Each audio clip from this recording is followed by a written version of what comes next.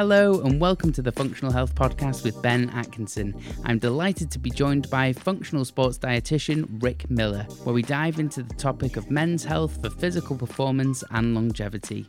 We discuss how to navigate the world of training for men, Rick's take on the optimal diet, which is very different from last time he was on the show, and also we discuss common pitfalls and how best to avoid them. I hope you get something positive out of this discussion because I certainly did. Let's get into it. Rick, great to see you again. Great to have you on the show. It's great to be here, Ben. Absolute pleasure. And I love the new facility. How long have you been here? Where are we? Well, we're at King Edward VII Hospital in Marylebone, Ben. I've been at King Edward's since 2018, so pre-pandemic. And we've been in this new facility, the Cantor Medical Centre, since early of this year. So I think it was around March we moved into this building. So yeah, beautiful building. And you were telling me before about your new partnership with Jack Everton. Can you? Yes. What's that about? Yeah. So basically, as a natural extension of my dietetic practice, exercise is a hugely important component. But I'm not a qualified personal trainer, so I tend to outreach those sorts of services. And Jack is a very exceptional personal trainer. He specializes in physique and body transformation, particularly with men, who I hope we're going to talk about in this podcast today. And effectively, we just joined forces. We formed a partnership, Miller and Everton, and we now focus pretty much solely on getting men into optimal condition and helping them on the path to true health. I love that. Why did you pivot to start focusing on men's health specifically? It's actually a nice story. So you'll know this, I'm sure, that nutrition in general in the UK, and I'm pretty sure it's the same across the world, is pretty female dominated. So I think at last check, it was something like 85% of dietitians in the UK are female.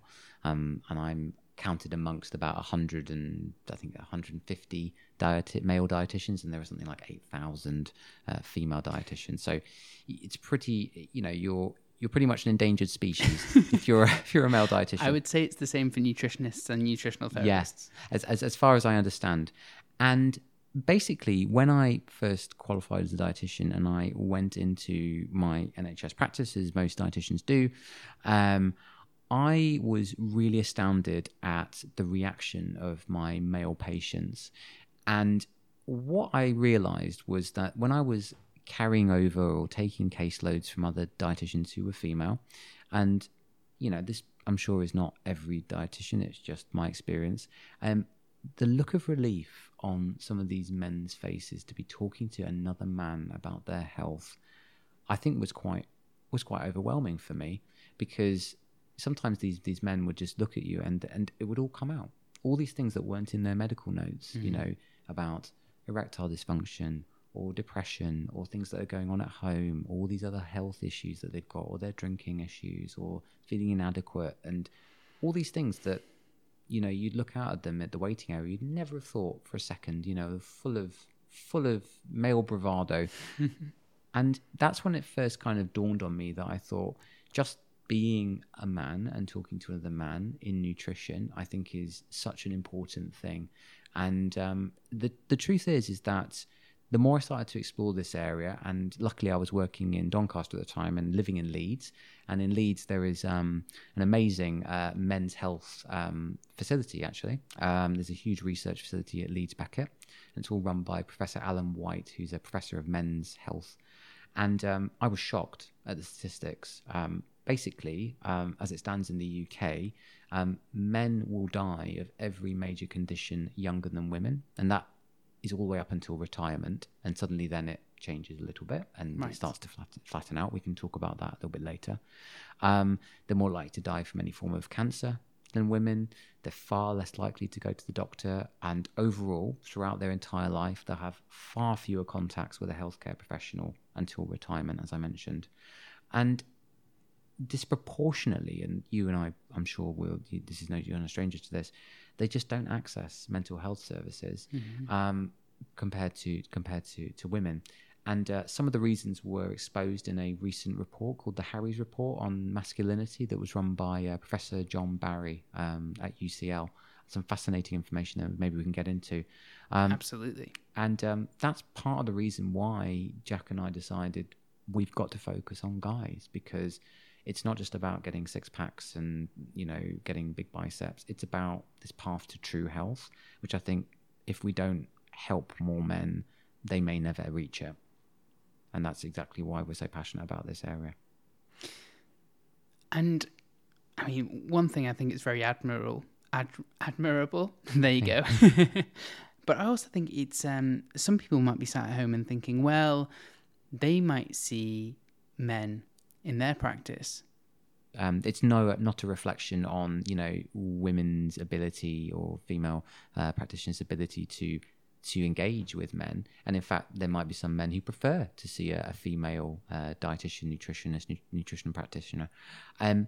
It's simply that in our experience and just looking through the data, especially from the Men's Health Forum, that men do tend to engage better with other men on the whole. And it's not a sexual dimorphism. It's simply that I think many would attest, from maybe the other side of the sexual barrier, that talking about maybe gynecological issues, for a woman with a male gynecologist might be very difficult, or similarly to talk about other, traditionally female-related concerns with another woman is much easier.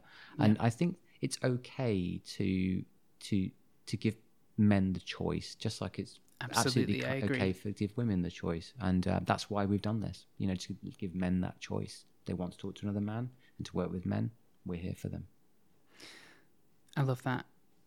With your combination, in terms of your partnership with Jack, what does Jack bring to the table from a physical performance and training point of view? So what Jack brings to the partnership really is that, obviously, like I said before, there's only so much that I can do in terms of nutrition, and nutrition and exercise go hand in hand in terms of health. Without one, the other is compromised in some way. You overemphasize one, then you don't get the benefits of the other necessarily. So having him here to support a very vital component of the practice is the first reason. The second one, though, is that I think it's starting to die away a little bit. I think with the more kind of modern masculinity culture, so it's becoming I think less of a concern. I think with the kind of the modern kind of a take on, I think on kind of masculinity and what it means to be a man. I think in traditionally, I think to have said that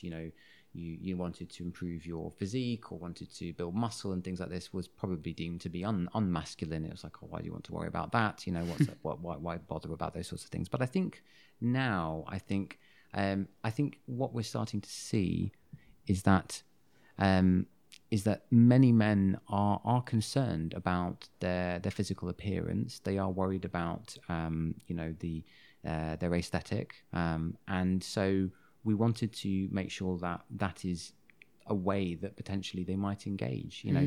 So for instance, we have quite a lot of men who initially come just for that. So they come in the door saying, "Yep, I want to shed these pounds. I don't feel confident anymore. I'm not happy with the way I look." And that's the first step. They've come in to do that. And that probably was quite a big step for them to admit that. For some men, I think it really is, to admit that, they need to get some help. But then the rest of it comes out, just like I mentioned. Yes. Then it's maybe the mental health. Maybe let's have a look at your bloods, and see what's going on there. And then we see that maybe those lipids are not in good shape necessarily. And maybe they've not had, they've had maybe chronic, just recently I had a gentleman come in, had 10 years of chronic gastric problems, never been to a doctor, and had had insurance, of all things, had medical insurance, had not been, because he didn't feel like it was a big problem. And, he didn't want somebody poking around in there, and obviously that was understandable. But all these things, I think, started to come out, I think, as part of the service. And this is when we knew that we were starting to do the right thing, because we're starting to actually really help people, and we're helping our male patients. That makes perfect sense to me. And it's interesting because like lowering your body fat percentage and increasing your muscle mass has huge benefits, not just on the way that you look, right? Of course it does. Of course it does. We know that part of the reason that people develop insulin resistance is because of this intramuscular triglyceride. And just by starting, resistance training, reducing that body fat level, we're starting to change the dynamic in terms of the fuels that we're using. So using more of the free fatty acids, the body fat, and the fats that we're eating through our diet, and less dependency on glucose. So we're sparing our poor pancreases, and then hopefully we're staving off diabetes, which is the next big pandemic. Well, it is the bigger pandemic if we think about it in many ways. The billions of people around the world who've got type 2 diabetes, and what's the reason? Mismanaged as well, which is the biggest problem with people getting limbs chopped off, and exactly, it's heartbreaking, really. And if we think about, again, go back to those male statistics, men are more likely to have diabetes than their female counterparts, according to the statistics, but they're less likely also to go and present to their doctor. So how many men, how accurate are these statistics? How many men are sitting there at home with chronically elevated glucose levels, or at least just insulin resistant, and they don't even know? And this is what we're seeing, young men coming into clinic with insulin resistance, or the signs of that. We're picking it up and we're saying, look, you can do something about it. And I think that's quite empowering for a lot, especially a lot of our kind of, I want to get on and do something men, Yeah, I mean, it's very interesting talking about the common issues that men experience. How often do you find that a man has insulin resistance? I would say at least 60 to 70% of the men that come through our doors, which is quite frightening. Yeah, that is frightening. It's frightening. And it's not even through the conventional panels that we're seeing. So again, if they presented to their GP and they checked their fasting glucose and their HbA1c, their glycosylated hemoglobin, they wouldn't be in the pre-diabetic range. But when we check their fasting insulin, it's already starting to elevate. And blows my mind how GPs can't test that. Well, yeah, there are some practical reasons, but really those are usually, they can be sorted out, to be honest, because obviously insulin is being such a delicate, peptide, you've got to get it to the lab really fast, and that's sometimes used as a reason. We've never found it to be a problem. But we also use indirect calorimetry in our clinic, and that really helps to pick up on that kind of early stages of, fuel mismanagement, for want of a better word. If somebody's fasted, for 12 hours plus, and then they're coming in and they're burning lots of glucose, effectively, they're kind of their respiratory exchange ratio, which is an indication of the types of fuels they're using at a cellular level, is above 1 when they're fasted. Now that's a concern. That's a real concern.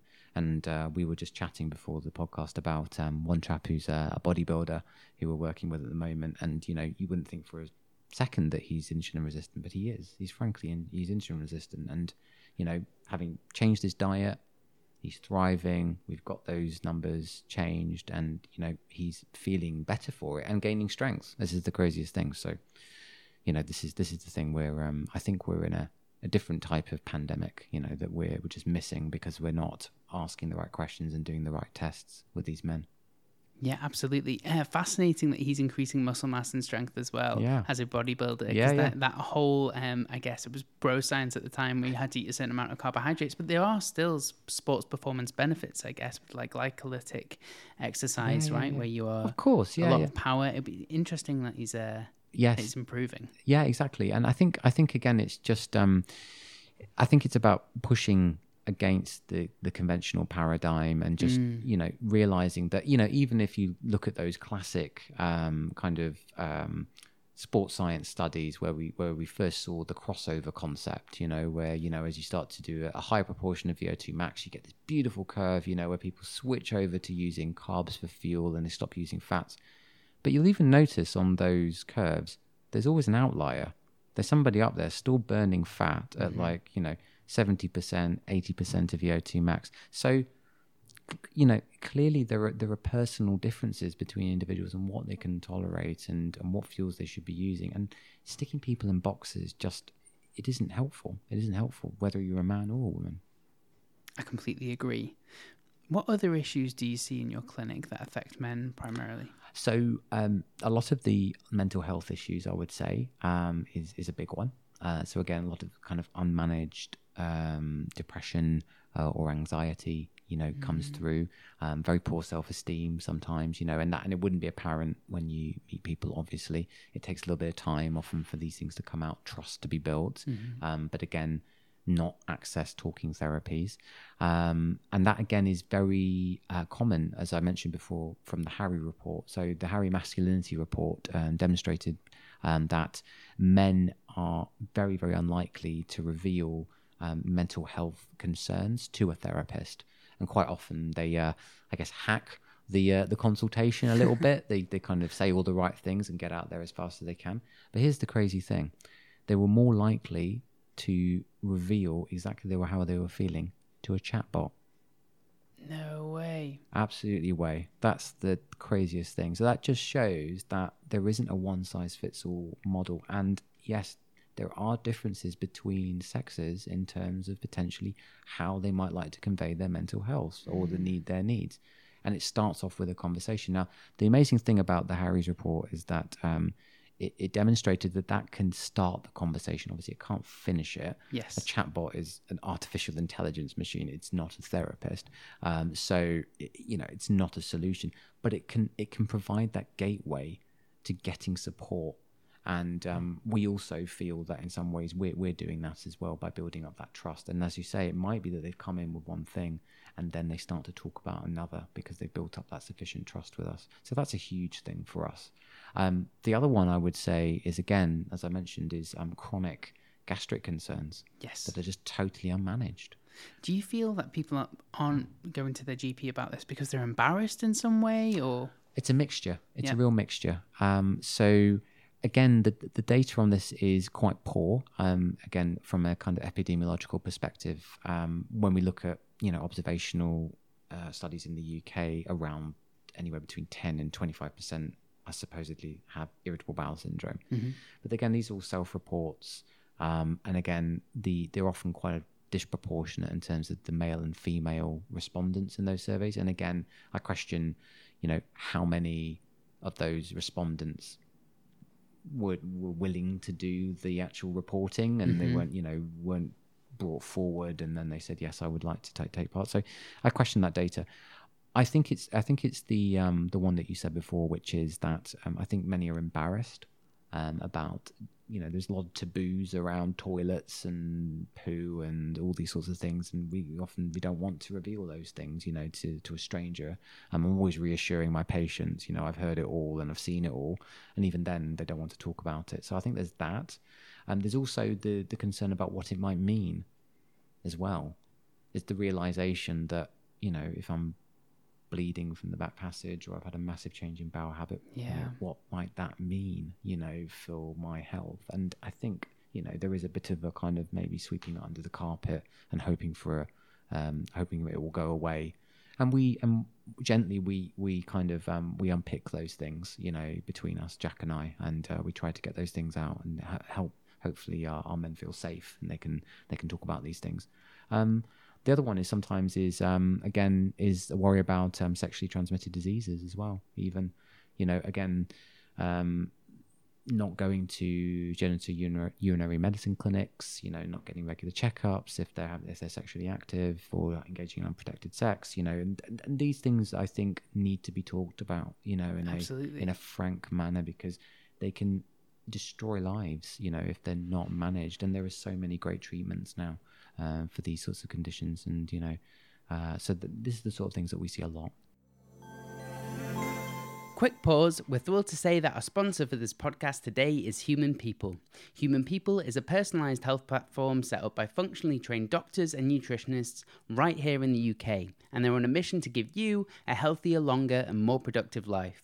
When we start to feel a bit tired, get aches, pains or brain fog, it can be a challenge to work out the root cause of that problem and how we can solve it.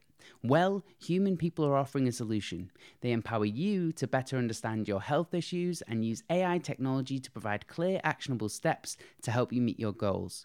Choose between blood, DNA, and gut tests to look for common nutritional deficiencies and important gene SNPs, and get your personalized recommendations reviewed by a doctor, and all for less than a price of your daily coffee. The quality of their supplements is excellent, and their recyclable packs means no more plastic bottles filling up your cupboard. Better for you, better for the planet. Head over to humanpeople.co/functionalhealth and use code functionalhealth, all one word, at checkout to get 10% off any of their tests. And if you purchase any of their bundles, you'll get 6 months of a high-quality omega-3 supplement absolutely free. Feel better, live healthier, and start your journey today at humanpeople.co/functionalhealth. Back to the show. I mean, talking about performance and longevity, if these conditions aren't treated, they have a massive hindrance on how long you live, but not only your lifespan, but your health span. I love that phrase. You've taken the words out of my mouth. I've literally used the same word with a patient this afternoon, is that, it's how many quality years you've Absolutely. got, as opposed to just how many years you're living, propped up by medication or whatever it is. Yeah, that's true. That's true as well. I always joke my great uncle was on something like 23 different medications, but he lived until he was 87. And I don't know what concoction he was on, but he was very happy. He was still functioning. But that's rare, yes, right? That someone's happy with all those meds. Yes. When we talk about men's health, and this is quite a broad question, what are the biggest levers you think we can pull with regards to improving their performance and longevity? So firstly, I think the first thing is to think about motivators, first of all. And I think, again, this is something that needs to be challenged. Again, I think in a difficult culture we have at the moment where masculinity is often pointed at as being a problem, and for many reasons it is. Toxic masculinity. Yeah, for sure. It's a phrase that's thrown around a lot. One thing again that the Harry report again revealed is the thought processes from men around what they feel being masculine really means. And I think what's really interesting is that the Harry report didn't really get a lot of airtime in the media at all. And it actually revealed some quite amazing things, is that the majority of the men in the survey actually felt that masculinity meant things like moral values, like honesty, reliability, more than physical values such as fitness and being athletic. Right. Now that really was quite interesting because it challenges this paradigm that the kind of thing that's driving men is just power and beating off everybody else, and being the biggest and the best. Sure, I mean testosterone does encourage men to act sometimes in that way, but it shows that I think underneath all that the kind of the core values that for many men it's like they want to be just honest and reliable guys, and to provide for their loved ones in some ways. And weirdly enough, one of the strongest predictors of kind of, I guess, satisfaction and mental positivity was how reliable they were in their work. Mm-hmm. So when we're asking men around, what's going to motivate you to change or to improve your health, a lot of the things that come through are around being a good provider, helping their family, being more available for people, doing more stuff, not being at the desk all day long. And that's really interesting for me as well. So I think in terms of leveraging men, in terms of making changes for longevity, it's thinking about these things and asking these questions, I think, of patients, like how would it affect your ability to help your loved ones and things like this. This is really important. The other one as well is thinking about, the way that they're training at the moment and the way that they're approaching their training, their nutrition.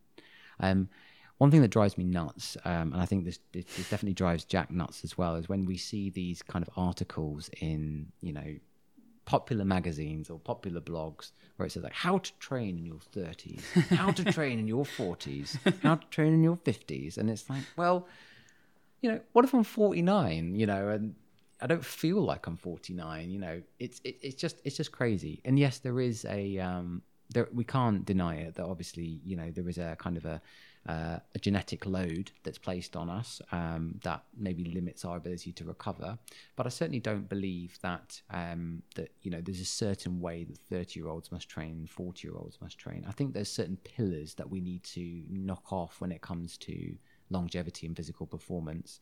Certainly we, Jack and I, we draw back on the work of Peter Attia. Yes. Dr. Peter Attia. Wonderful practitioner. Amazing. And researcher, yeah. Yeah, and I think he's really got it spot on with his approach to kind of training for longevity, focusing on kind of 4 pillars, stability, strength, aerobic efficiency, and anaerobic performance. And within that, you can obviously get an amazing aesthetic change as well in people as well. So it's not like, you have to do all these at the expense of, obtaining your 6-pack or your V taper or whatever it is you're trying to achieve. This can all be done at the same time. So I think ensuring that the training programs for men are balanced across these areas, I think is crucial if we're thinking about training for the long run, and being functionally, able, in our later years.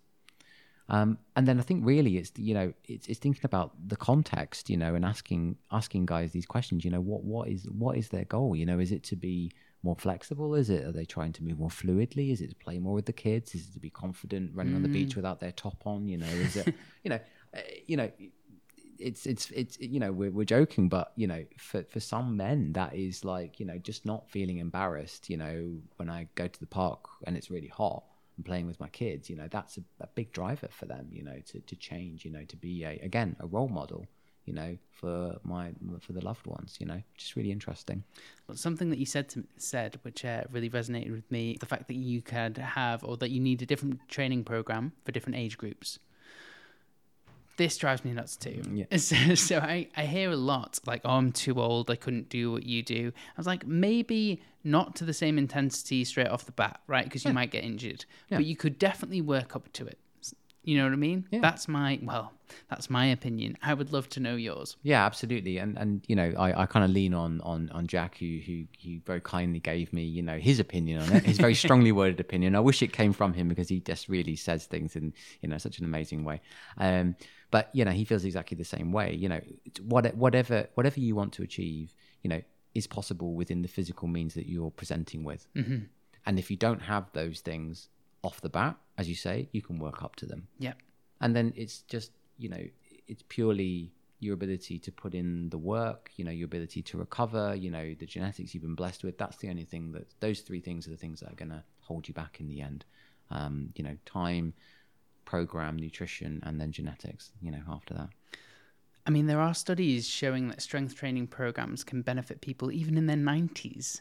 So never mind if you're 50 thinking like, oh, I couldn't go to the gym anymore because, I don't know, everything's a little bit creaky or sore. You can work through it. You can work within your remit and what you have right now. And again, I think nowadays, the paradigm is changing. There's just so much choice when it comes to training that, challenging the limiting beliefs of particularly, I think, our male patients, I think is really important. So again, let's go back to the practicalities of that. We're trying to get somebody active. We want them to build a bit more muscle mass, for, stopping insulin resistance, building up some muscle tissue, maybe for aesthetic reasons. Yeah. The gym is a great place to start with that. Maybe they're a bit embarrassed to go there at the moment. What else can we do? We've got to think outside the box. Is there ways that we can do it with home training? Can we do calisthenics? Can we do, Pilates? Can we do something else? Can we do martial arts? Anything that's moving that needle towards more resistance, building the strength in the tissues, and then getting that adaptation. That's the key thing here, as opposed to, sadly, what I often experienced in my first kind of years as a dietitian, which was just no advice being given to any patients, let alone male patients. And again, there's people now probably screaming at the podcast saying, I give advice out. And to those people, I say, hurrah, thank God. But it certainly wasn't my experience when I first started. Exercise advice was quite prescriptive, and it was mostly based around the public health guidance. And I think that just simply doesn't work. I think, you know, when exercise is prescriptive, it's different. When it's just given as blanket advice for everybody, I think the engagement is often quite poor. We know this with nutrition.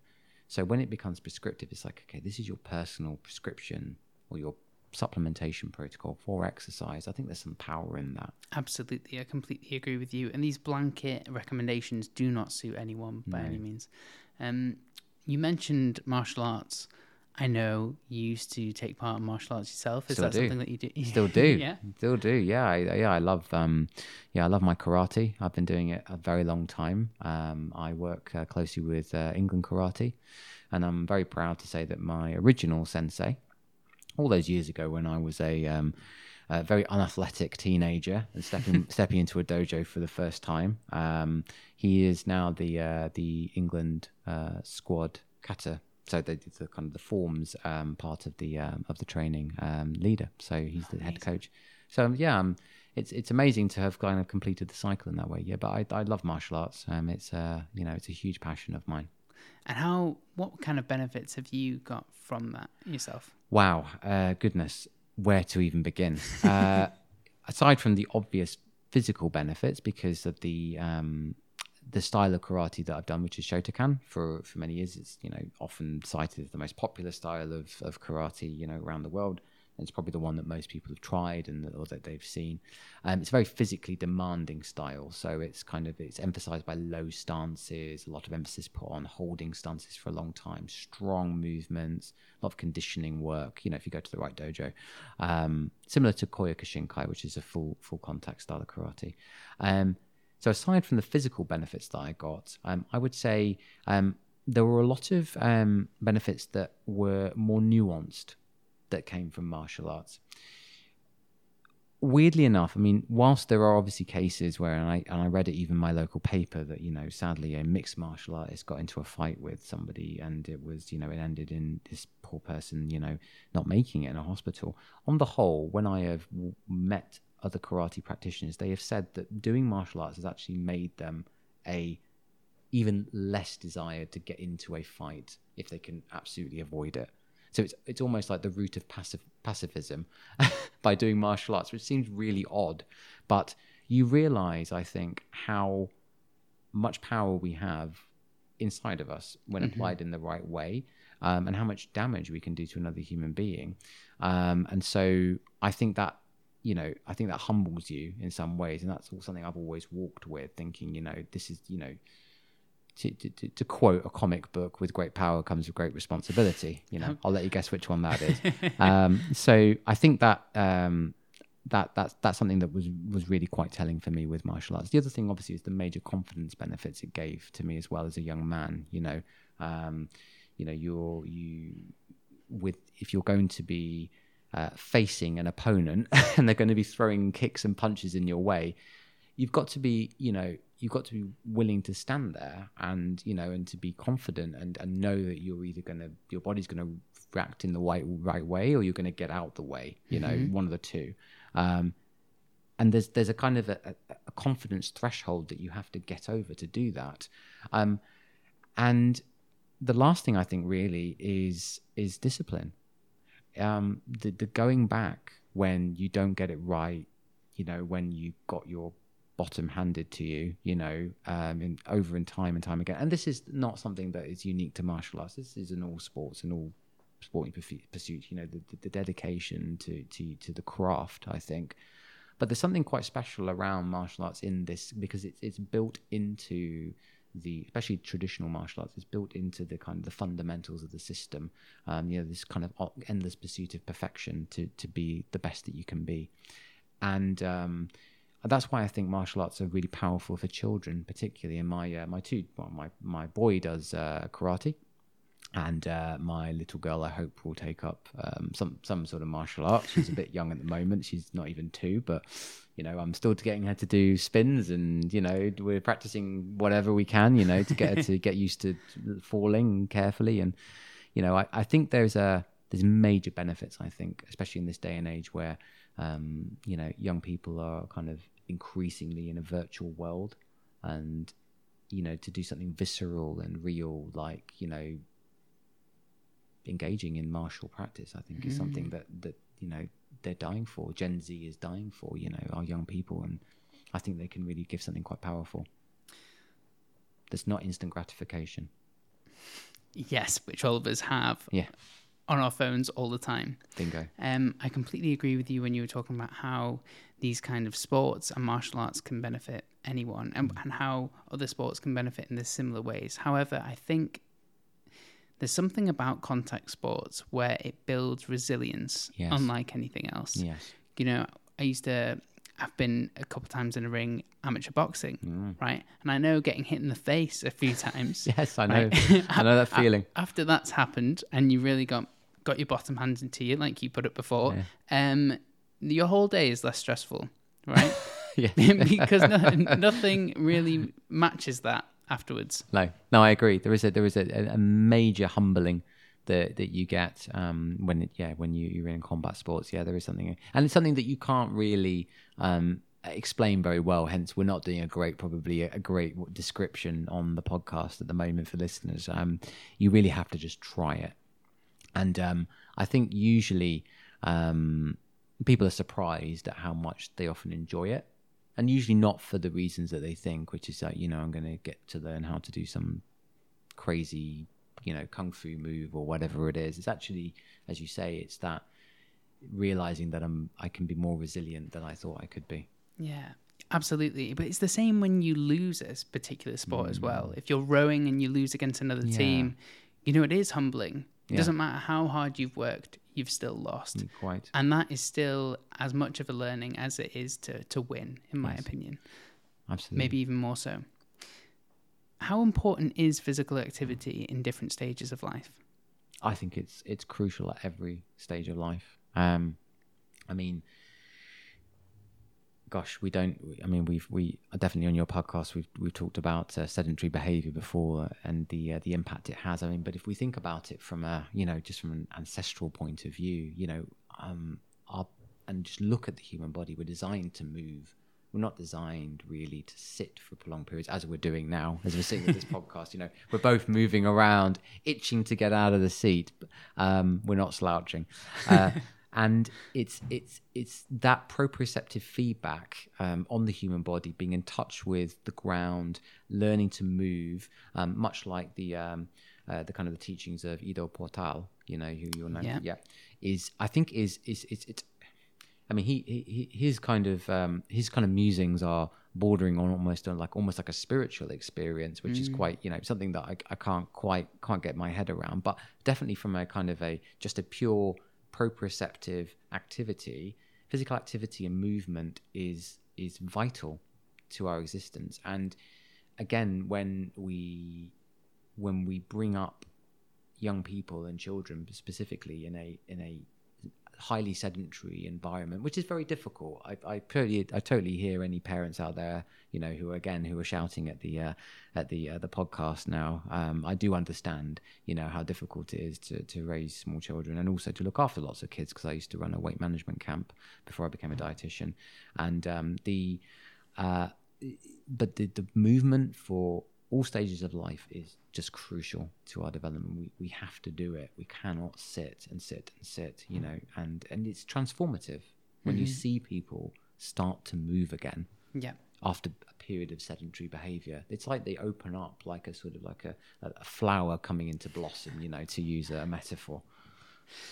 It comes back to the old saying that if you don't use it, you'll lose it. Quite. Right? And sarcopenia. That always happens. Absolutely. Sarcopenia and muscle wastage, etc. But with children as well, it does so much more, in my opinion, because even just from a detox point of view, you're moving your lymphatics around at any age, and BDNF is something which I don't think is spoken about enough, and I'm not sure of any clinical data that I've seen on children and exercise and how that relates to learning. However, I imagine the effect is profound. Absolutely. Because you have people now, or children now, and teenagers and even adults in the 30s, 40s, 50s, 60s, which are very sedentary, whether they're watching TV or playing video games, and they're not moving outside or doing anything. And I feel this is just, we talk about a tsunami of Alzheimer's on the horizon, and I feel like this has to be part of it. I mean, that is my opinion based on some of the data I've seen. I'd love to know your thoughts. Well, I mean, if you look at, again, I look to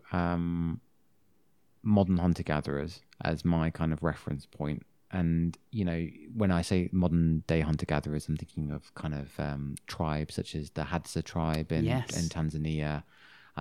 There's the Kun as well. Yeah. Kun, as well, which I can't do the clicking noise you're supposed to do, and the I guess the Maasai to a sort of lesser extent, because many of these tribes are becoming more Western, as their lands are getting taken for agricultural reasons, or they're getting moved out for political reasons. They're losing some of their kind of traditional roots.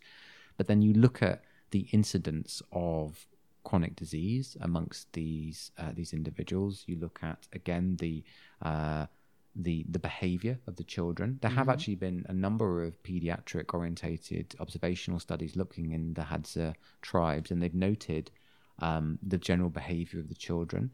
Again, the tendency, weirdly enough, for like tantrums, for outbursts, for general attention deficit behavior, almost non-existent, to be honest.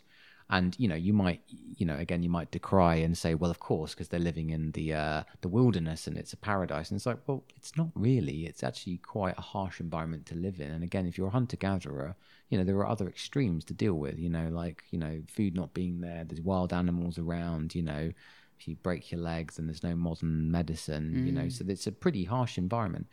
And the children are, some might say to an extent, feral, in that they're left to their own devices to play, to explore, to learn.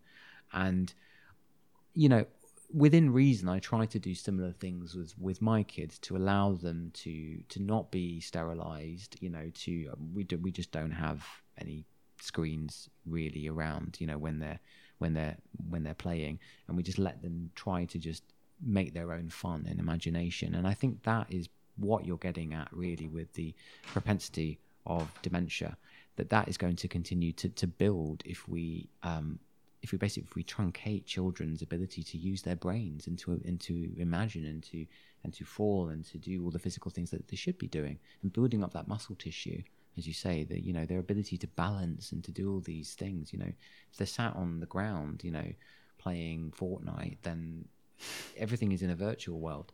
Yeah. And I mean, and again, I don't intend to, offend anybody who's an avid esports player. That in itself is an athletic endeavor, and I totally get that. But I think for the majority of time, if we think about human optimization, like I said, we are built to move. Absolutely, and I completely agree with you about the esports. Yeah. But in terms of longevity, I can't imagine sitting for 6 hours at a time. Like we actually do. Office workers do that. I do that on occasion. Yeah. I try not to. I try and have frequent breaks. But it is something that most people are prone to nowadays. Yeah. And again, if you look at, strangely enough, for the very little data we've got on professional esports players, they retire incredibly early. There's they retire younger than most professional gymnasts. So, most of them, the average, career is spanning from, 16 up until about 25, and then they're done. They're burnt out. They're finished. I think one very famous, if I believe, I think North Asian player for a very famous esports team, who's I can't remember the name of, he had to bow out because he had diabetes. He developed insulin resistance and then diabetes during his course of play. Now, again, that's incredibly sad. It is really, really sad, because we don't understand the ramifications of this game, of this extended game playing, and how to manage these players. Making a note to myself on my computer there, just because you've mentioned he developed type 2 diabetes, and we mentioned different diseases that men are prone to, and I was interested in how physical training comes in the prevention of these diseases as well as the treatment of them. And there's 4 that I kind of want to focus on. Cool. Actually, 2 are linked, which is type 2 diabetes and insulin resistance, arguably a prerequisite to the former. And then mental health issues. But you also mentioned things like sexual dysfunction, which I think is a fascinating topic that people aren't really, people shy away from talking about it. Yeah. Can we get into that a little bit? I think, strangely enough, it's either everything or nothing. It's a very some might liken it to a very male approach to the concern.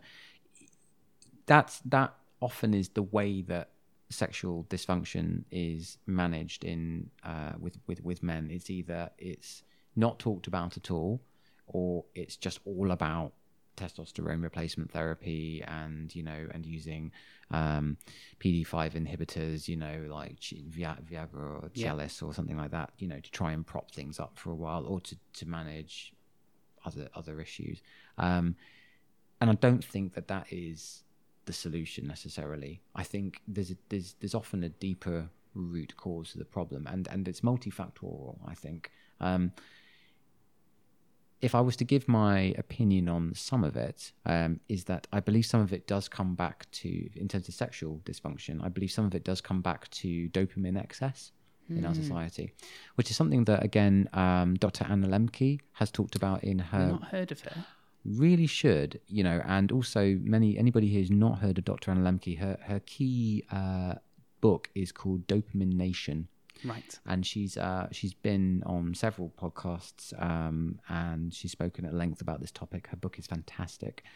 The reason I bring up dopamine is because obviously many people here listening will know dopamine is effectively a motivation hormone, neurotransmitter, really, for specificity. And it's really the reason we do anything. Mm-hmm. Dopamine is behind every endeavor that we do. Without dopamine, we wouldn't get up and do anything. It's the driving force for motivation, mating, pleasure, reward. That's why it's so important, because it helps to entrain behaviors. But it's also one of the key neurotransmitters around addiction. And this is why I raise this point, because again, it's not a popular topic often with our male patients, but often there's a link here between dopamine excessive behaviors. So that could be, again, drinking excessively, using drugs. It might even be doing other things like using excessive pornography. Mm-hmm. It could be engaging in other practices, the excessive use of the phone, flicking through social media. These are all likened to releasing dopamine at a level that is way above what we would naturally produce if we were just left in the wild world and let nature kind of stimulate us, as it were. And what Anna Lembke posits is that this kind of dopamine excess is basically what leads to a lot of these kind of dysfunction problems. And she goes as far as, she's a psychiatrist, she goes as far as say some clinical conditions as well. So some individuals presenting maybe with some forms of depression, it's because of the use of excessive amounts of dopamine releasing aids like phones or whatever and things like this. So, phone specifically, social media, but it could be shopping, for instance. Of course. I mean, that one-click buy now. On a lot of apps, I think is part of the problem. And I think this is the thing, is that a lot of these kind of behavioral addictions have not caught up in the kind of the mainstream mental health literature. So we've talked a lot about, in the past about, people who have compulsive shopping addictions, or they're compulsive eaters, or or they have a behavioral addiction to other things. But then we don't mention social media. It's only very recently that this has turned up in the literature. And it's frightening because, again, if we look at the statistics between social media use and young people committing suicide, I mean, this is how serious it is. The rates are absolutely exploding. Mm-hmm. And it all tracks back to usage, So again, to bring it back to our men, quite often we recommend, and again, the terminology is, probably lacks specificity, but we do what's called a dopamine fast with these individuals, which is something, again, that Dr. Lembke often recommends to her patients. And there's also some other practitioners who've done the same thing, where basically we take guys away from these devices for a while, and we try to use other ways of raising basal dopamine in a more holistic and natural way, like things like the cold therapy. Right. Yes, of course. Yes, which has been demonstrated to raise basal dopamine levels over time, and it maintains that level. So you can literally improve your basal flux of dopamine. So your natural motivation is greater. Who doesn't want more motivation during the day and more willpower? It's fantastic. And it also improves mitochondrial function Bingo. as a result, right? Bingo. So there's lots of benefits there to be had, just from a bit of a cold shower in the morning. Yeah, would a cold shower suffice in that regard for mitochondrial biogenesis and these dopamine? It's duration. So obviously the natural bit that one needs to get through is just being under a really cold shower, is not pleasant. A few seconds and most people are running away and saying, where's the hot tap?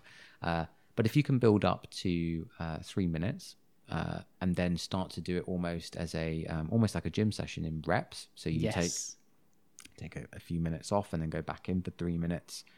Then you can start to see some of the real benefits of this on kind of, short and long-term motivation over time. The longer cold exposure, I believe, is probably unnecessary, I think, for this particular practice. It's got other benefits, I think. So the kind of Wim Hof style, staying in very cold temperatures for a very long time, I think probably is unnecessary for people who are just trying to improve their kind of relationship with these dopamine releasing activities.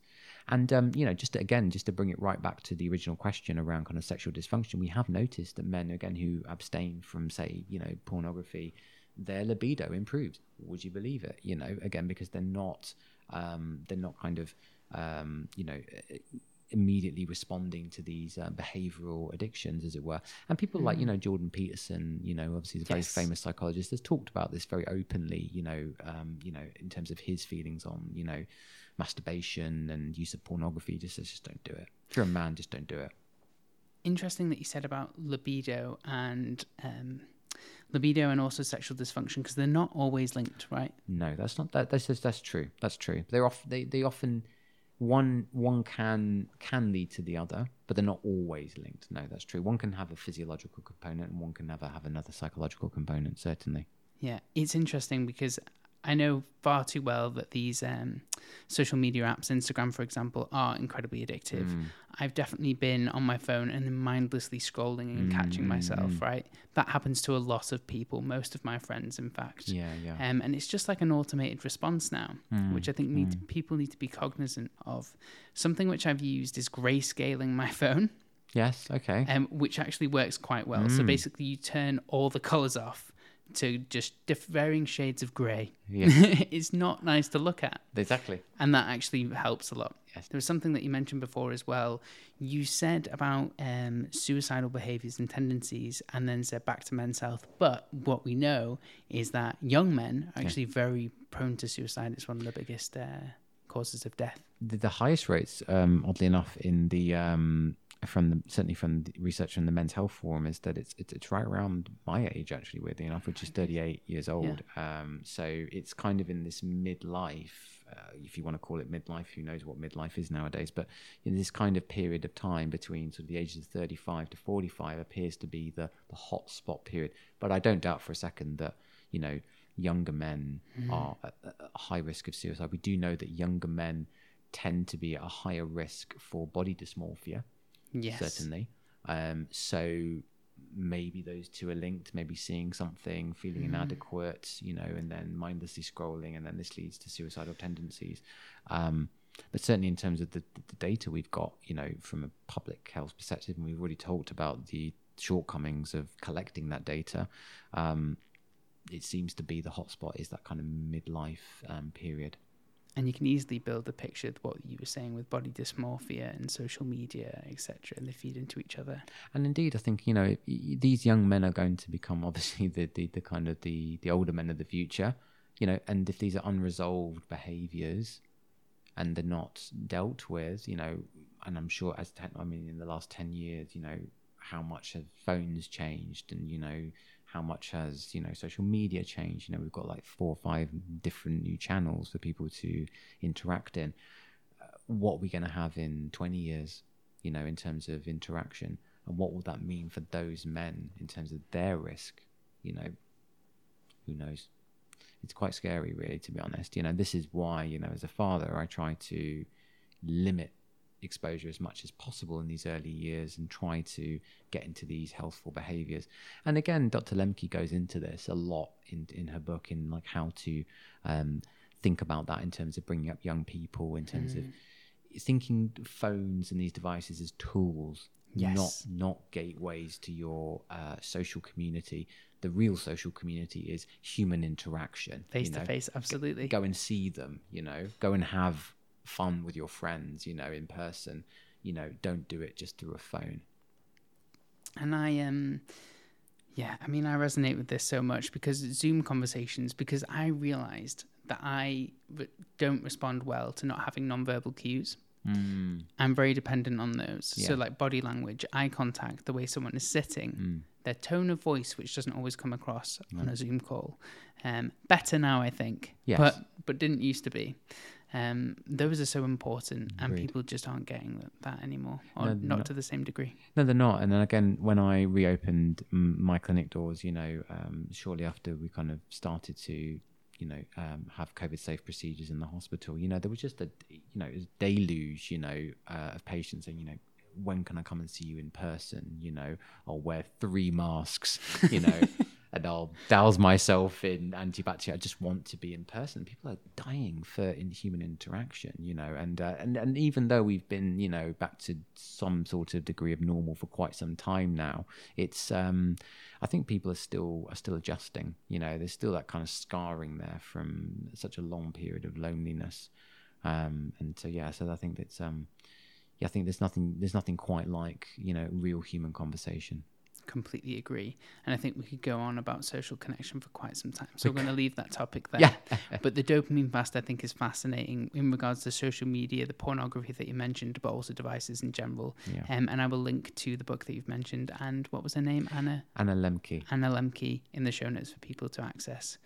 With regards to other illnesses that men are prone to as well, we mentioned insulin resistance. It would be great to dive into what we can do, or in terms of performance, in terms of sports or physical activity, but also nutrition, how we can control that. Of course, and how that plays into longevity itself. So what we do, again, following on from the chat around the Hadza and the hunter-gatherer, is that what we do is what we call a flexible animal-based eating approach. And it has a lot of, similarities or influences from things like the paleo diet and the keto diet. But as we were talking about offline, those 2 diets, whilst great in principle, have become so commercial in their application.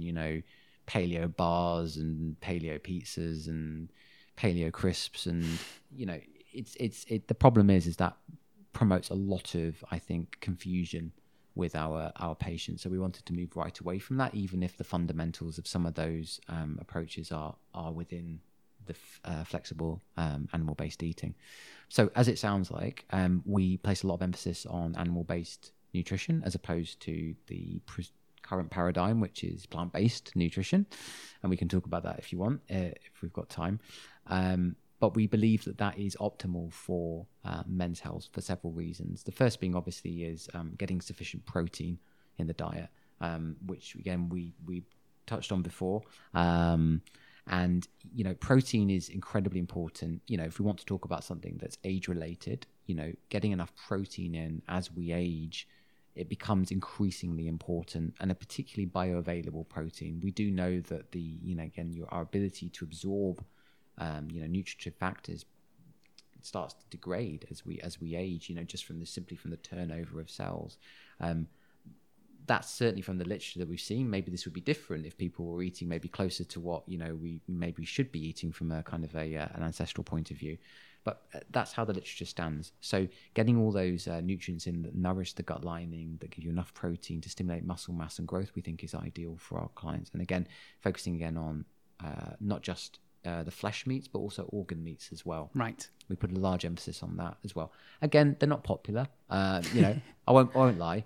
Not everybody likes eating heart, like me, or liver, or pancreas or whatever, Yes. But I think the problem is that, again, just to kind of dwell for a second on the plant-based side of things, one of the pushbacks I often get is, well, it's not a very sustainable way of eating, we should be eating less meat, etc. Well, I think that's true if we're not eating the entire animal. I think it's incredibly wasteful. If we're eating all of it, and as much as possible, and we're using every scrap, there's a lot of meals to be had. Absolutely. And so I question whether that is necessarily a truism when it comes to sustainability, certainly from a kind of environmental point of view. The other one as well is that, simply by supporting animal-based intake, we support potentially regenerative agriculture. If you're picking your farmer well, it supports grass-fed, and good livestock and good welfare standards. I think you can eat meat responsibly, and that's the way that we see it. We could talk probably for 3 hours about greenhouse gas emissions and water usage. I love that topic. Yeah. But maybe for another time. Maybe for another time. Let's do that one. You mentioned protein intake, and this is something which I find fascinating as well. How do protein intake levels change over time, over the lifespan? And should older adults, like you mentioned, because they're not absorbing nutritive factors, intake more? Well, one thing that is important to talk about, especially when it comes to men, is the effect of protein on testosterone. So it's often a not often talked about topic, but a very good recent meta-analysis from Joe Whitaker, who's I think he's at the University of Worcester. He has done a fantastic recent large-scale meta-analysis on the effects of different dietary interventions from a macronutrient point of view on testosterone, looking at all the available literature. And what he found was that several things. Number one is that high protein intakes, above 35% of total energy intake, appear to drop total testosterone. So again, we can talk about the issues with that, shortcomings of that, by about 5 nanomoles per litre, which is quite a lot. It's about 30% reduction from the average. So that's significant. Yeah, that's pretty significant. If you're concerned about testosterone, it's something to consider. The contra to that is that moderate amounts, which is less than 35%, didn't seem to affect testosterone at all. So that's something to bear in mind. So again, let's put some numbers into this. So if somebody's eating 2,500 calories a day, 35% of total intake is around 800 calories, which is around 200 odd grams. If you're a 75 kilogram guy, that's nearly 3 grams per kilogram. That's a lot of protein. It is a lot. So, this is way in excess, but there are some men who do strive to get this amount of protein in, because again, more is better sometimes, but it appears not to be the case for testosterone. So we moderate that quite carefully, and we also check people's bloods as well to make sure that we're kind of optimizing that. The second thing that Joe saw is that low carbohydrate diets, and he defined low carbohydrate as anything less than 20% of total intake as carbohydrate. So that could be quite a lot of carbs. It's certainly not ketogenic. Mm-hmm. Didn't appear to affect testosterone long term. And this is in line with some of the key figures in the ketogenic literature, like Jeff Volek and Stephen Phinney. They've seen similar things. Verta Health, I think, Steve Phinney's. Yeah, they've seen similar things in terms of testosterone performance with long-term ketogenesis, and doesn't seem to affect testosterone. So this is quite influential. So how does this affect our approach? So if a man comes to us with frank, what we appear to see is insulin resistance or pre-diabetes, we do put them on a what would be close to something like a ketogenic diet / pushing towards almost what some people might term as like a carnivore type diet. Yeah. Because you get that elevation in protein intake, we get the support from the ketosis on reducing the carbohydrate load, fixing those fat cells at a metabolic level, which when we talked about offline, again, is part of the problem when it comes to insulin resistance. It's basically fat cells that are allowing glucose in when they shouldn't be. They should be fully insulin resistant, and this is driving the metabolic imbalance. The other thing we absolutely do not allow is seed oils. Have you got time to dive into this? Because I think we should. Yeah, absolutely. So in a nutshell, most seed oils, and again, when I define a seed oil, the ones that most people know are things like linoleic acid dominant ones, like canola sense, oil, rapeseed, soybean oil, sunflower oil. Usually it's just termed vegetable oil on most packaged foods. The problem that appears to be the case with these oils is that when you have an excess of linoleic acid, the way I term it to my patients is that the fats that you consume is what you are composed of to a degree. These fats become impregnated into the membranes of cells, and that includes obviously the fat cells, as we've been talking about. And the effect is such that when these fatty acids are then broken down, through lipolysis, that they disrupt the Krebs cycle at a basic level. So effectively, the Krebs cycle, which is obviously the metabolic pathway that leads to ATP generation in the mitochondria, absolutely, doesn't get enough ATP. So you're basically generating inefficient amounts of energy. When you do that, there is some evidence that shows that an excess of reactive oxygen species are created, and this then starts to disrupt the structure of the mitochondria itself. So not only do you minimize the energy that's being produced, you're actually damaging the power plant itself, and this appears to be part of the reason. When that happens, your fat cell is in a crisis. You're not producing enough energy, and when we've now got a deficit in terms of ATP production. So under these circumstances, the fat cell becomes insulin sensitive, and it allows glucose in appropriate amounts. And so glycolysis is also occurring at the same rate at which we are liberating fatty acids into the bloodstream. This is not a good situation, because then the fat cell starts to undergo hypertrophy. When it grows, it becomes inflamed. We start to get the release of adipokines. So again, these are kind of inflammatory factors that come from fat cells. This then signals, as far as we believe, muscle tissue to then become insulin insensitive, because there's a signal saying, well, we've got an excess of energy, we don't know what's going on, and now we have a chronic situation where we've got elevated blood glucose, we've got glucose going into the fat cells when it shouldn't be, we've got muscles that are insensitive, and this is the metabolic syndrome, absolutely, in a nutshell. And this is all caused, I believe, by inappropriate amounts of polyunsaturated fats, particularly seed oils. So when we take those out of the diet, we suddenly start to repair all this. The fat cells repair themselves, the insulin insensitivity turns back on, and the adipokines. And again, the time course for this can be variable between people depending on how much they've ingested, and there's some suggestion that it can take years to change over the fats. We start to repair the damage. It resonates with me and what I've heard from Sean Baker and Dr. Paul Saladino as well. Yes. And those two people talk about this at length.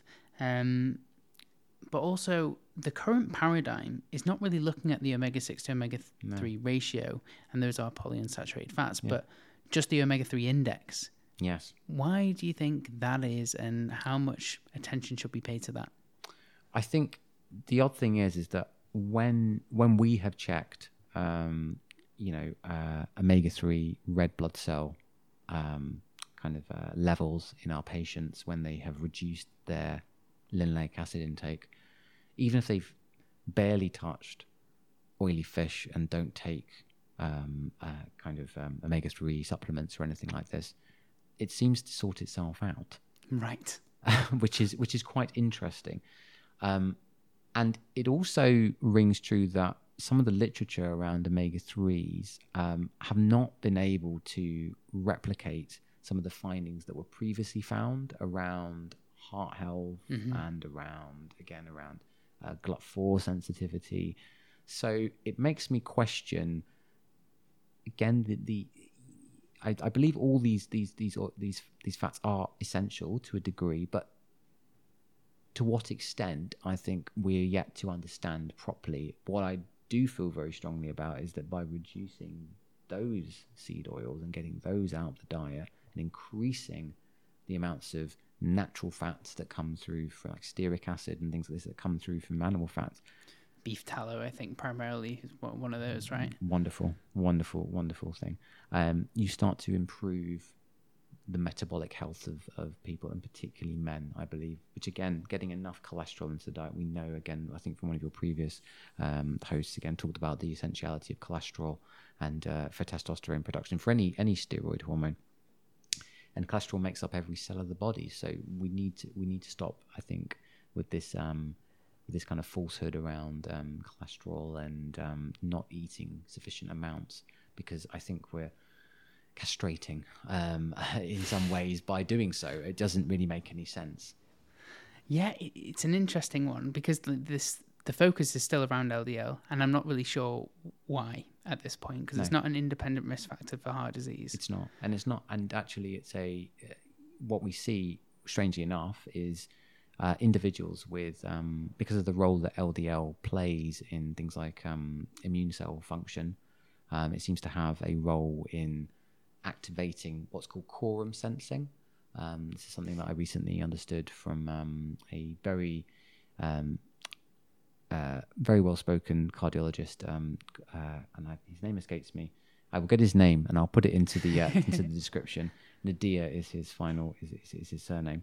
Talking about the essentiality of LDL, and he was talking about this quorum sensing, which appears to be sensing when a pathogen comes into the body and lets out like a signal to say, is it okay to proliferate in this environment? And the LDL particle is part of the first line that detects whether there is pathogens there, and effectively sends the macrophage to come and deal with it. So I think the picture of LDL as the bad guy is just completely wrong. And when there have been studies done where we have crushed LDL using statins, we've seen in those populations like infections going up and, people dying from infections. These are observational studies, obviously, but they're quite compelling, I think. And if LDL was an independent risk factor for heart disease, then unfortunately, I don't think the data has planned out that way.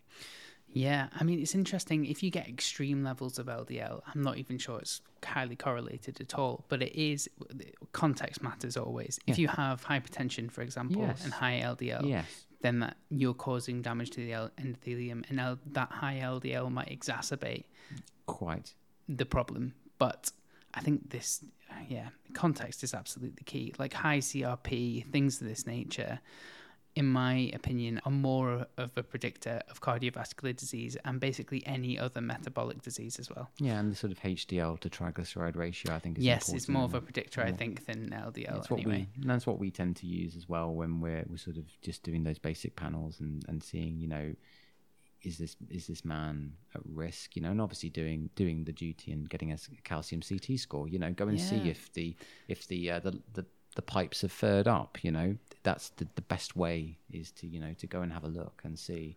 And the most interesting thing is when you've got very high LDL levels and everything is absolutely squeaky clean in there, and then that again makes you wonder, well, how much is this really playing a role in the risk for atherosclerosis? For me, it's not convincing at the moment, really. Yeah, that carotid artery, the calcium score, that is not something which is done regularly. No. Certainly in the NHS doctor's office, or indeed abroad. Is this something that you do here, and have you seen it to be efficacious in spotting? Absolutely. So the cardiologists I work with do it, routinely as part of their checks. And again, if they see high LDL levels, it's one of the kind of the secondary checks that they will do.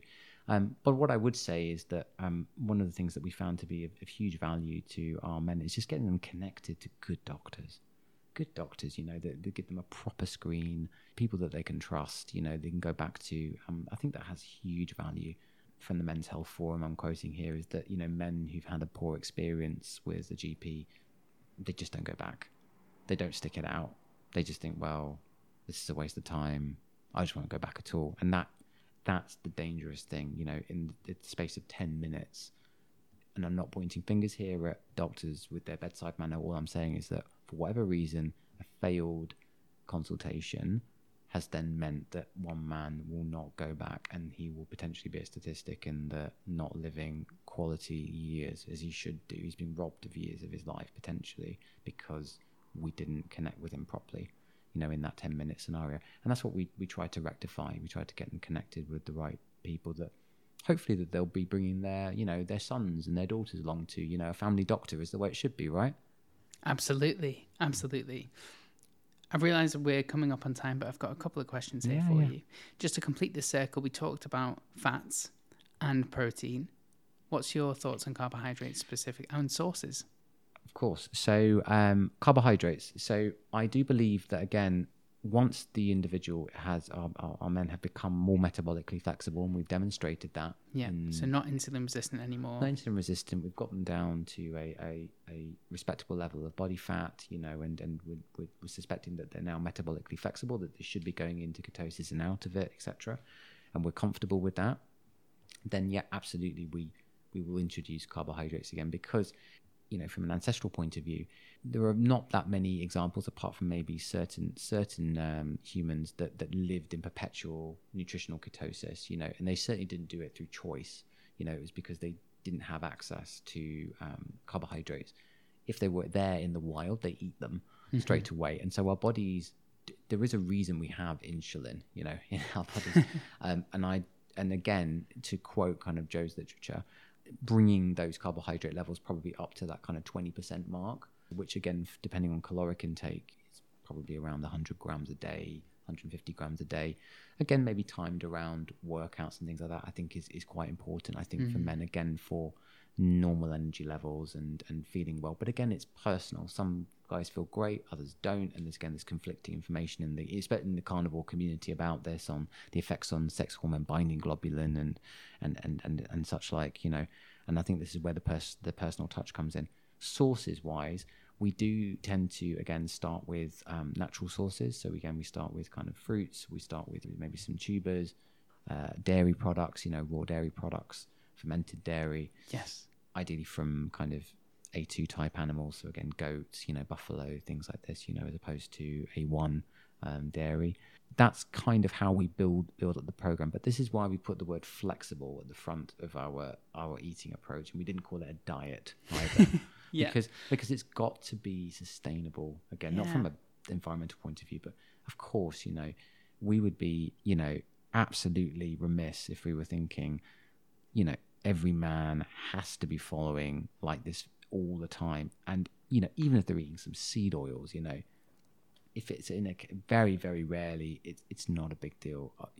It's all about context again, as you say, and actually, once our men have got to this point, this is what we actually encourage them to do, is to kind of test the boundaries, because psychologically, again, if we go back to dopamine and challenging reward, the idea is not to be in a perpetual dopamine fast the entire time. That's not the idea. The idea is to be able to respond to pleasure and then to retreat from it.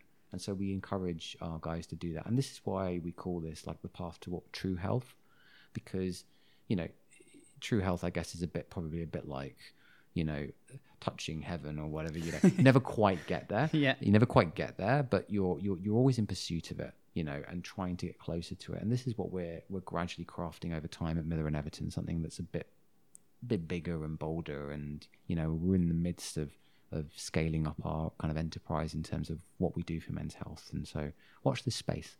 We'll be back again to talk about that. Great. Thank you so much, Rick. Is there anything else that you want to cover? Because I know we're nearly finished now.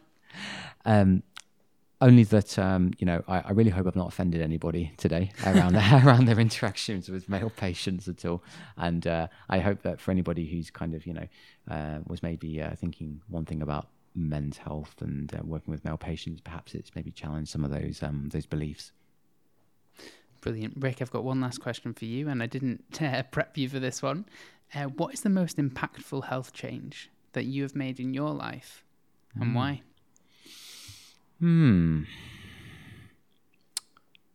I think probably the most impactful health change I made, and this is even after I became a dietitian, is learning self-control, which is a very difficult thing to do because we live in a society of excess. But actually, again, as part of the longevity spectrum, one thing that did shine through is not overeating, even if like there's a chance to do so, Yes. so not doing, buffet, or you can eat buffets and this kind of eating behavior.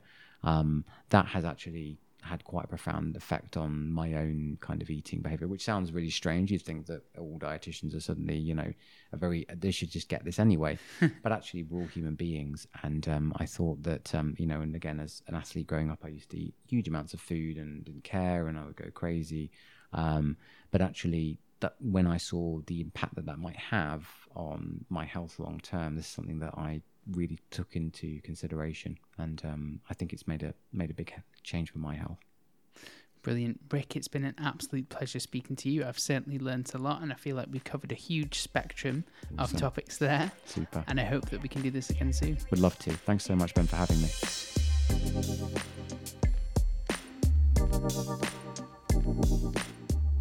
Thank you for listening to the Functional Health Podcast. You can find links to everything that we talked about today in the show notes. If you have a second, please consider leaving a 5-star rating on iTunes. It really does make a huge difference and helps get this valuable information out and reach more people. Don't forget to subscribe so you can stay up to date and know whenever I release a new episode. You can connect with us on Instagram, Facebook, or our website, and all questions are welcome. As always, thanks to Josh Aurelia for all the editing, and thank you all for your support.